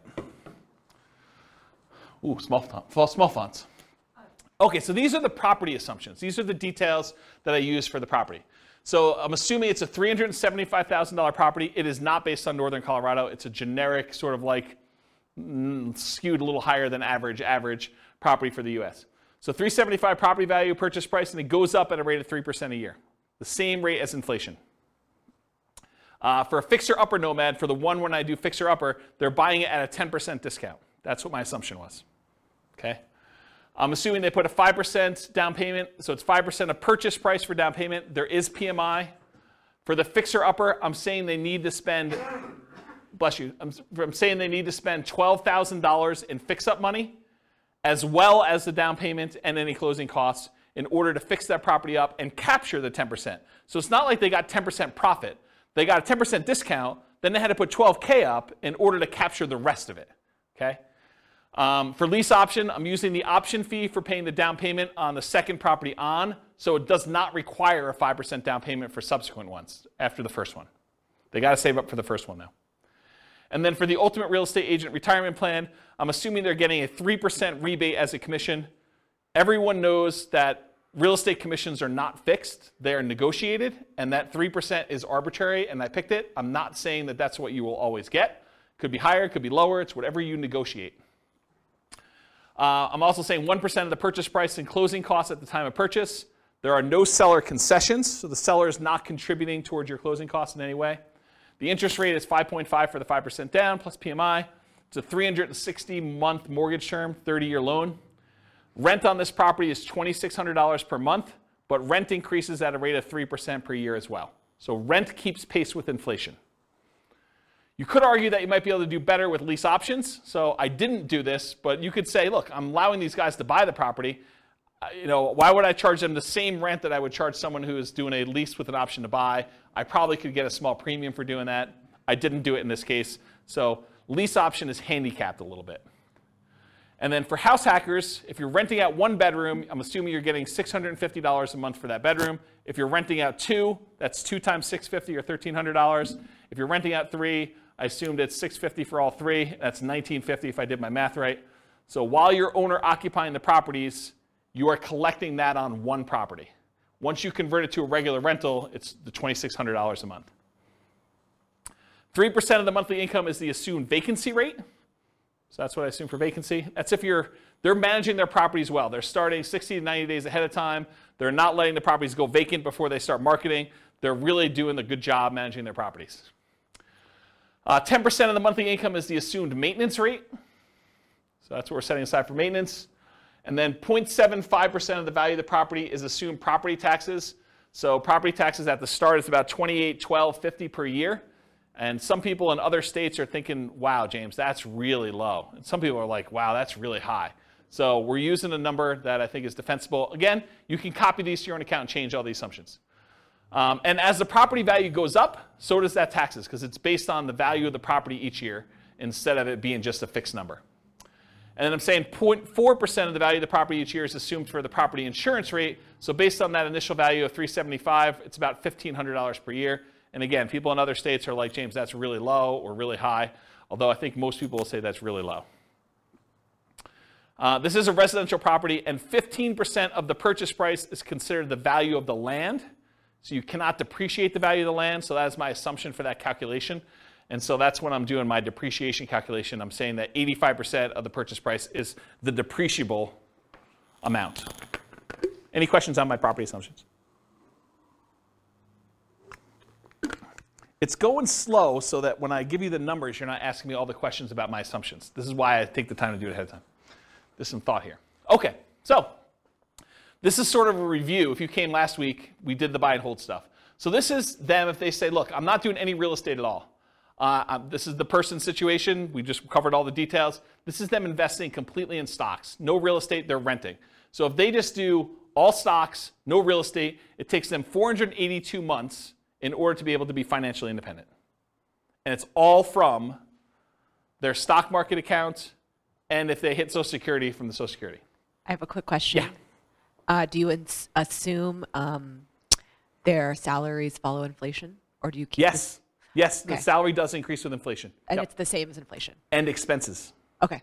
So their personal expenses and their salary increase with inflation. Yeah. Okay. Yep, absolutely. So really, they may be saving slightly more than $1,000 a month over time, but if you adjust back for inflation, it's actually $1,000 in inflated dollars. But a lot of jobs don't follow inflation, so that's why. And So some do. most do better when you figure that people jump job to job. Yeah. but- Yeah. Yep. Yeah, I looked at data on that a long time ago. All right, so any questions on this? Cool, that's easy. All right, so now we've added in, they're gonna buy one owner-occupant property. They're just gonna move in, and now they're gonna actually invest in stocks. Now, when they move into an owner-occupant property, they actually end up saving less, right? Because the amount that it costs them to buy a property is much higher than the amount that it costs them to rent a property. So in that case, we make an adjustment, and they end up saving less. Still, though, works out better. 396 months. And it turns out it's 396 months. I'll kind of jump ahead. I'll steal some thunder for myself. Turns out it's 396 months because that's when they pay off their property. And when you pay off your property, you no longer have to pay the principal and interest part of that payment. And so that actually gets subtracted from the $5,000 they need to earn in order to be considered financially independent. It's now $5,000 minus that principal and interest part because they don't have a housing expense. They have taxes and insurance and maintenance on the property, but they don't have a principal and interest part, and so they achieve financial independence when that property is free and clear. Does that make sense? Okay.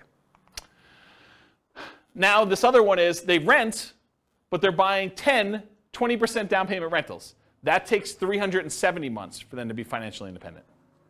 So it gets a little bit better if they buy 20% down rentals. Then if they buy 25% down rentals, they're still renting themselves, they can achieve financial independence in 346 months. A little faster. What if they do 15% down rentals? Takes a little longer, 370 months. Okay? To rent or buy. Should Norm and Norma keep renting for $1,800 a month? It increases with inflation, or buy a property with almost $600 a month higher monthly cost. They go from saving about $1,000 per month when renting to about $420 per month when they buy a property to live in. So they significantly decrease their savings amount. Yeah, Nick? But like you were saying, that's a fixed cost that never changes. Yes, and it does switch over after some point. Yeah, I'm going to do a whole chart on that for the upcoming podcast. Yep, you're right though. Should they rent or buy? So when nomading, except nomading by proxy, they are moving in and therefore have this reduced savings amount. Right? So when they do nomad, they're buying a property to live in, and so they're not saving $1,000 a month anymore. Now they're saving less, like $420 a month. And as they buy more and more expensive properties, it may even get worse. Right? So will it matter? Like, is that going to really hurt them? We're going to find out. So now I've said, what if they buy their one owner occupant, then they do 20% down payment rentals? Well, that actually increases to 394 months. What if they buy one owner occupant, then they do 25% down? Same thing, 394 months. Huh, that's weird. They're the same amount for buying 20% or 25%. What if they do one owner occupant, then they buy 15% down rentals? Huh, that's also 394 months. Why are all three of those 394 months? Well, I told you. It's because that's when they pay off the house that they lived in. So they were getting close, but then once they pay off their house, everything goes off. It's like they achieve it instantly then. Make sense? So that's what I say here. Basically, all these are really, really similar. That's when they pay off their houses. Okay, let's talk about Nomad. So they're going to do 10 Nomad properties. 9 of them will be rentals. The last one they're going to live in.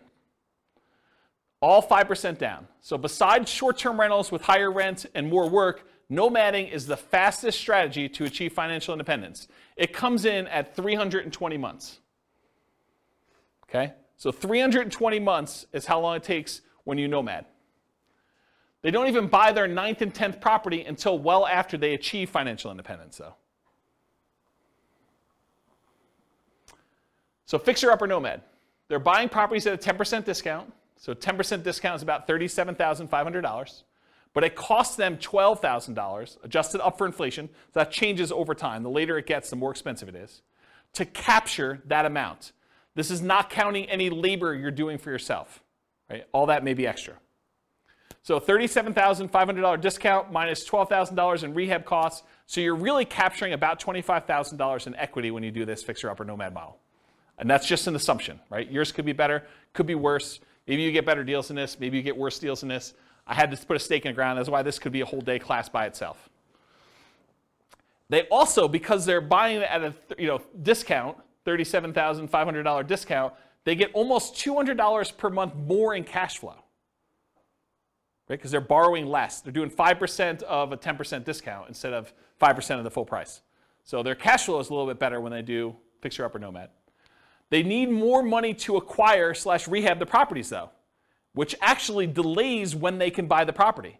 Because if they were just trying to buy a property as quickly as they could save up just a 5% down payment plus closing costs, now they need 5% down payment plus $12,000 plus 1% in closing costs. It delays when they buy that first property and some subsequent properties as well.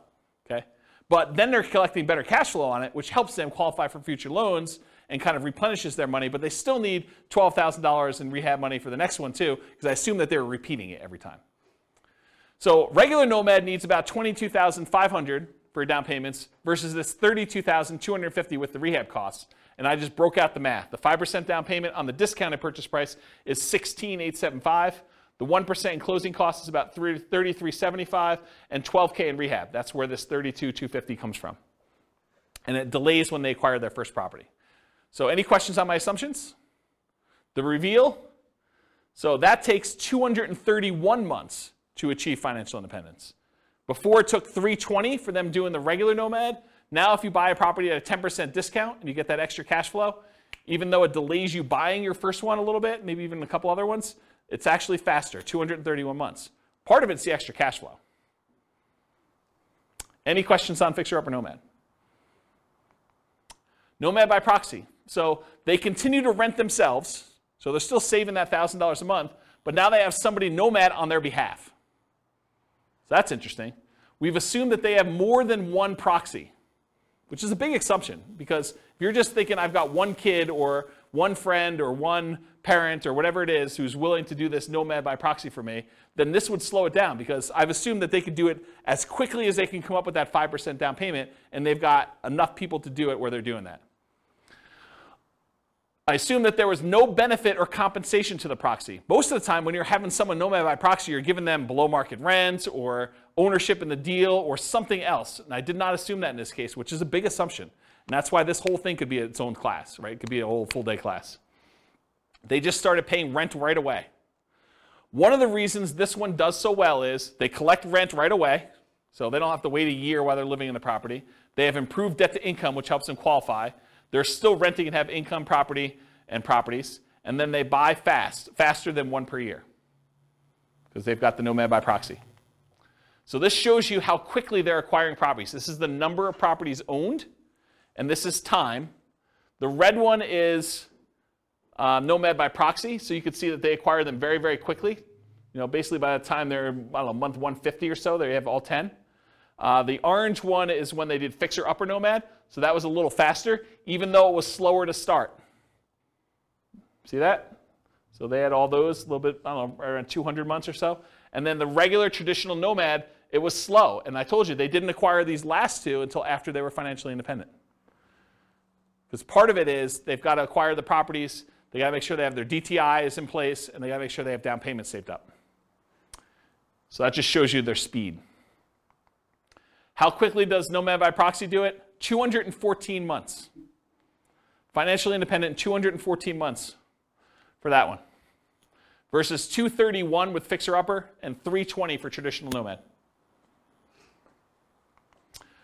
All right, so these short-term rental assumptions, and all these assumptions are changeable, but I wanted to make a point that what I use for short-term rentals, I think a lot of people would argue you're really handicapping short-term rentals, James.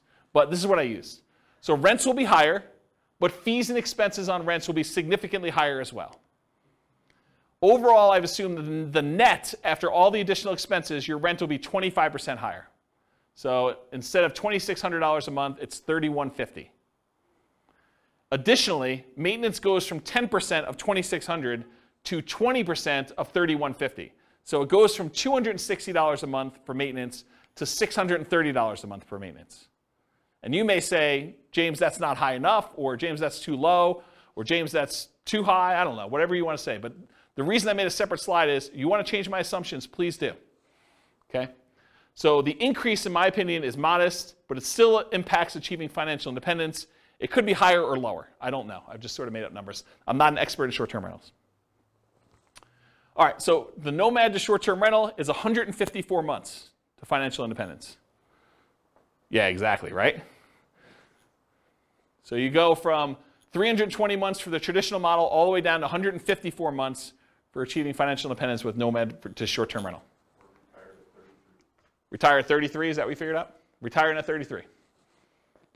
You know, realize too that this assumes you keep doing that model after financial independence too, right? Because you're basically assuming you're continuing to get that. We could model it and say, once you achieve financial independence, let's go ahead and go to long-term rentals to make this more passive and see how that looks. Or once you get to the point where your long-term rentals would support you at 100% of your minimum target monthly income retirement, then convert it back to long-term rentals and reduce the workload. But otherwise, you're being active, right? This is more like a part entrepreneur business for that. Okay. Nomad with house hacking. So essentially the same as getting a side hustle. I want to stop and make a point about this. If you get a roommate and you're collecting $650 a month from that roommate, mathematically, it's the same as you getting a $650 a month extra job, right? You're just getting extra money coming in. It counts as a side income. So when I model it, I literally model it as an extra income. That you're getting $650 a month as an extra income source. That's how I plug it in. So I just have the income starting at month 33, which is when they buy their first property. It takes them a while to get to the point where they can afford the first property, 33 months. So I have it start at 33. And I ran 3 different scenarios, with 1 roommate, with 2 roommates, and with 3 roommates, just to see how the difference worked out. So with 1 roommate, it's an extra $650 per month. With 2, it's $1,300. With 3, it's $1,950. And then once the year is up, or once they buy their next property and they move out, then they bring these roommates with them, in theory, and they convert the last one to a regular rental getting $2,600 a month. Does that make sense, everybody? Okay. So if you get 1 house hack roommate, it's 263 months to financial independence. If you get 2 house hack roommates, it's 238 months.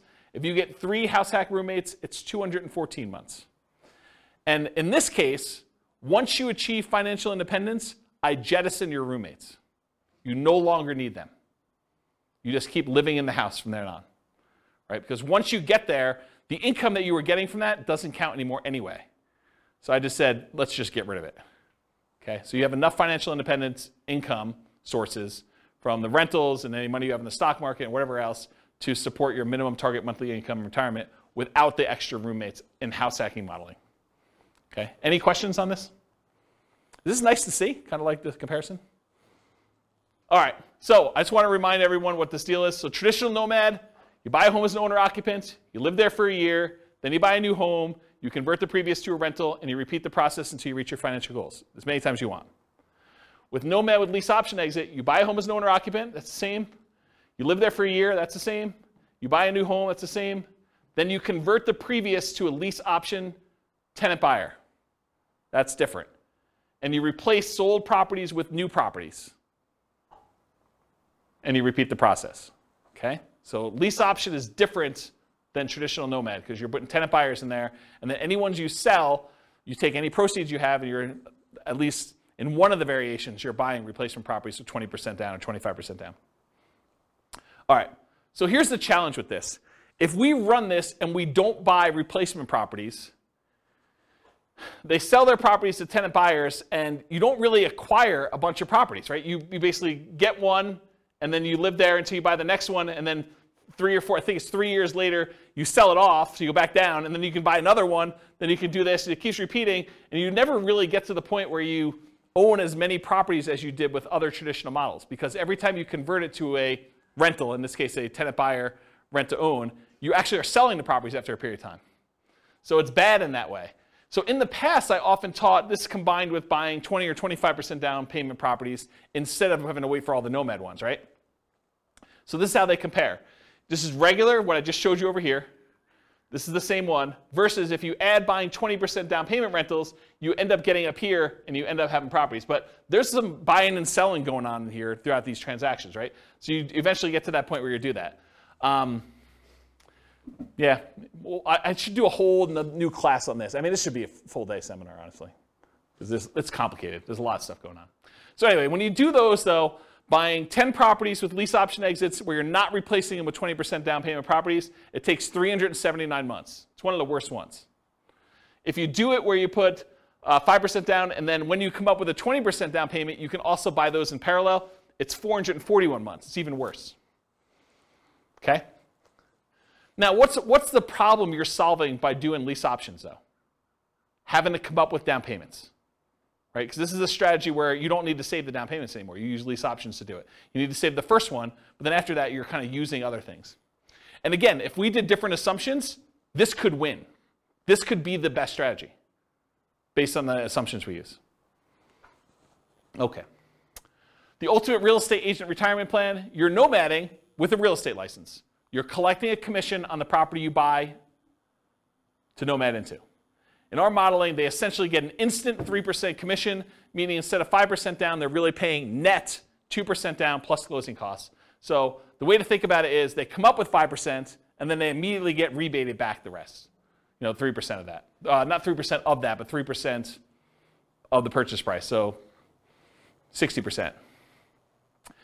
If their limitation was down payment, if that was what was holding them back, this helps a lot, right? Not having to put up as much, but it doesn't solve all problems. It doesn't solve debt to income.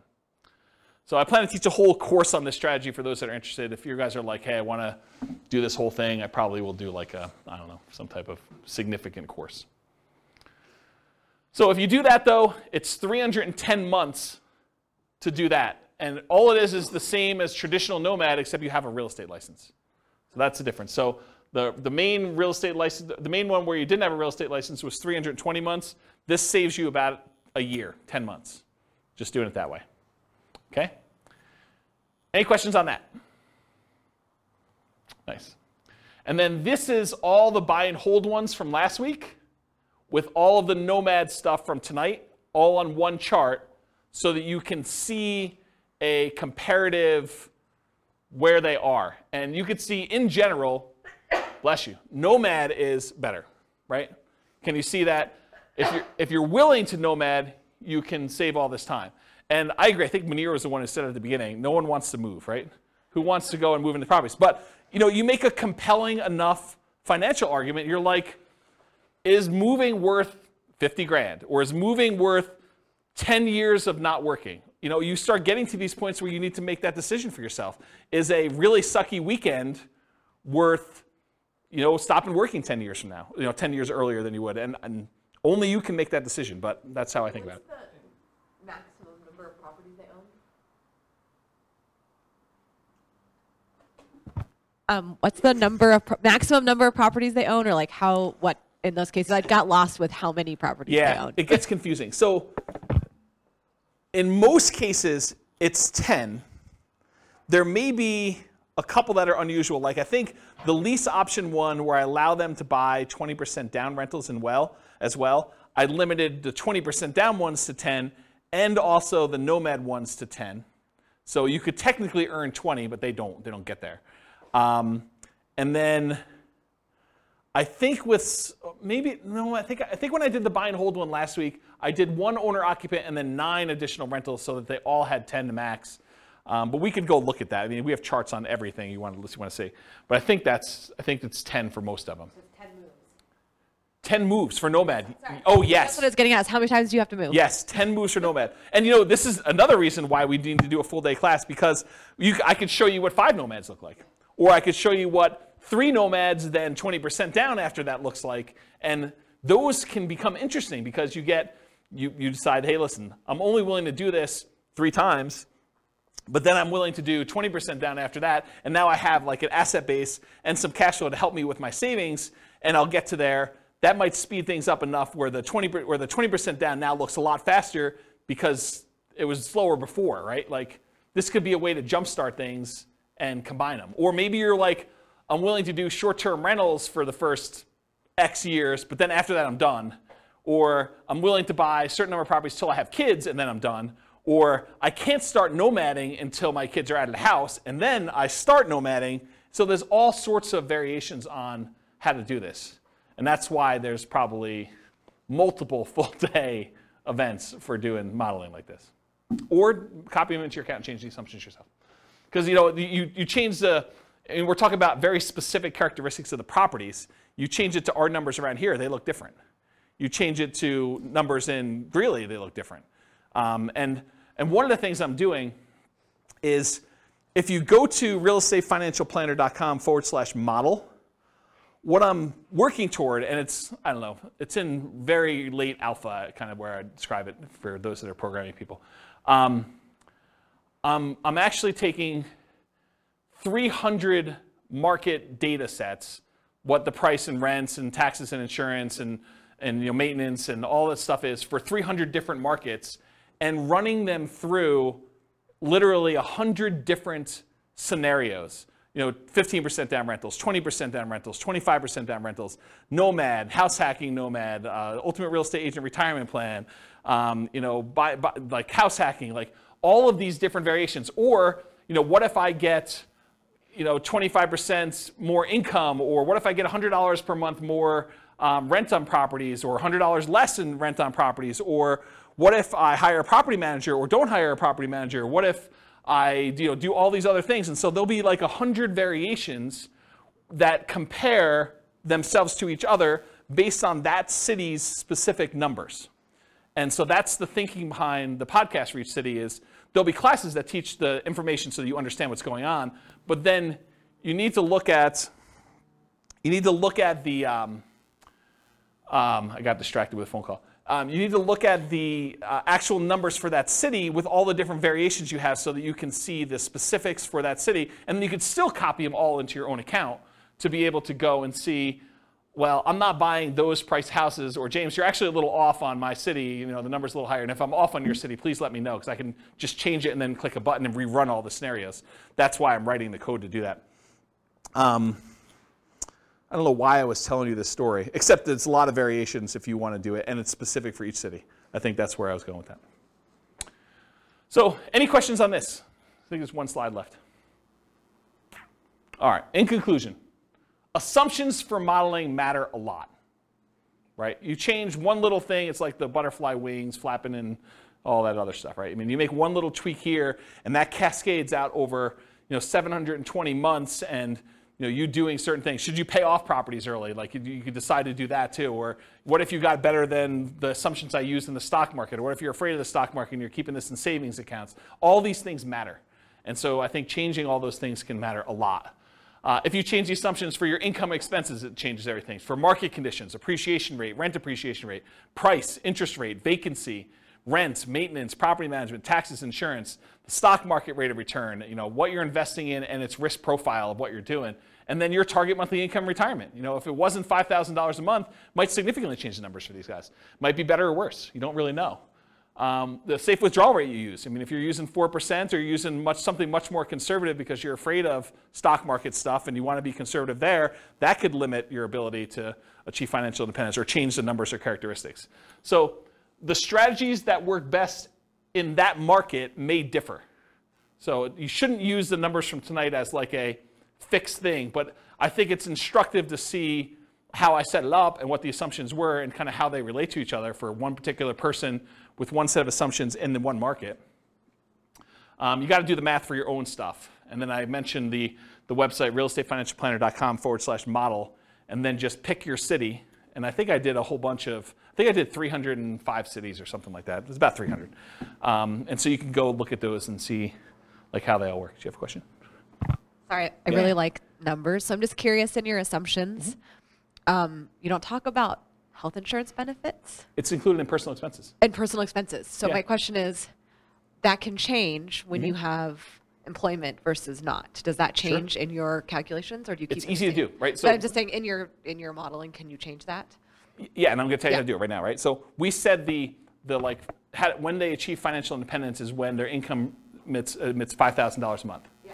So if they're working and it's $5,000 a month, maybe for the retirement one we say it's now $550 or $6,000 or whatever it is, right? So you just change what you need to have in retirement. And I did a class earlier this year where I had you walk through. It's the budgeting class. I made a budget spreadsheet, and it's a special budgeting spreadsheet because most budgets allow you to kind of do a budget for today, right? They kind of do that. My budget spreadsheet had all the different things that you'd have as income and expenses. It mostly does expenses, income on the right-hand side, but it does mostly expenses, but then it has 3 columns. Bless you. It has column number 1 for what's your current stuff, like what are you spending money on now? Column number 2 is what's your minimum. What I would call is, if you really were tired of your work, or you got sick and you couldn't really work, or something happened to you, like, and you were gonna live a lean fire, or sort of like your minimum where you're not going out to eat every night, you're maybe you have Netflix, but you don't have the other streaming services, like you really cut back and you had like a super lean budget, that's minimum target monthly income. Then you have a third column for your ideal. And basically I have you write down, okay, if I'm living my current one, I'm spending this much on dining out. But for lean, I'm spending this much, and for my ideal, I'm spending this much. And so at the end of it, it gives you 3 different numbers. It gives you your number for today, so you know where you are. But then it gives you a number for if everything really got bad, like, do I have enough, and how close am I to have enough? And then the third one is, this is really what I'd like to live at. And so you have a number for that. And then later on, I show you how much you need from investments, cash flow, and pensions, and all that stuff. And so I do some math for you there to show you what the numbers you need for each of the 3, so that you can then quickly see where I am compared to that. And I think that's a better way, in my opinion, to do budgeting, to kind of do like your current, your lean, and then your kind of target ideal one. But that answers your health insurance question, because when you do the health insurance section down there, you say, this is current. This is if I really had to stop working, or I got to the point where I'm like, I'm done. And then this is, look, if I really want to be living my fat fire or total fire, whatever you want to call it, then this is my number for that. And you can go ahead and budget all 3 ways and see the differences between them. Yeah. So that sort of answers your question about how to do it, right? Totally. Yeah. Okay, cool. Any other questions? That's all I got. Good stuff? Great stuff. Yeah. You're very, very welcome. Yeah, thanks for coming. I do appreciate it. It's good to see you guys. All right, on that note, I will see you all in the future.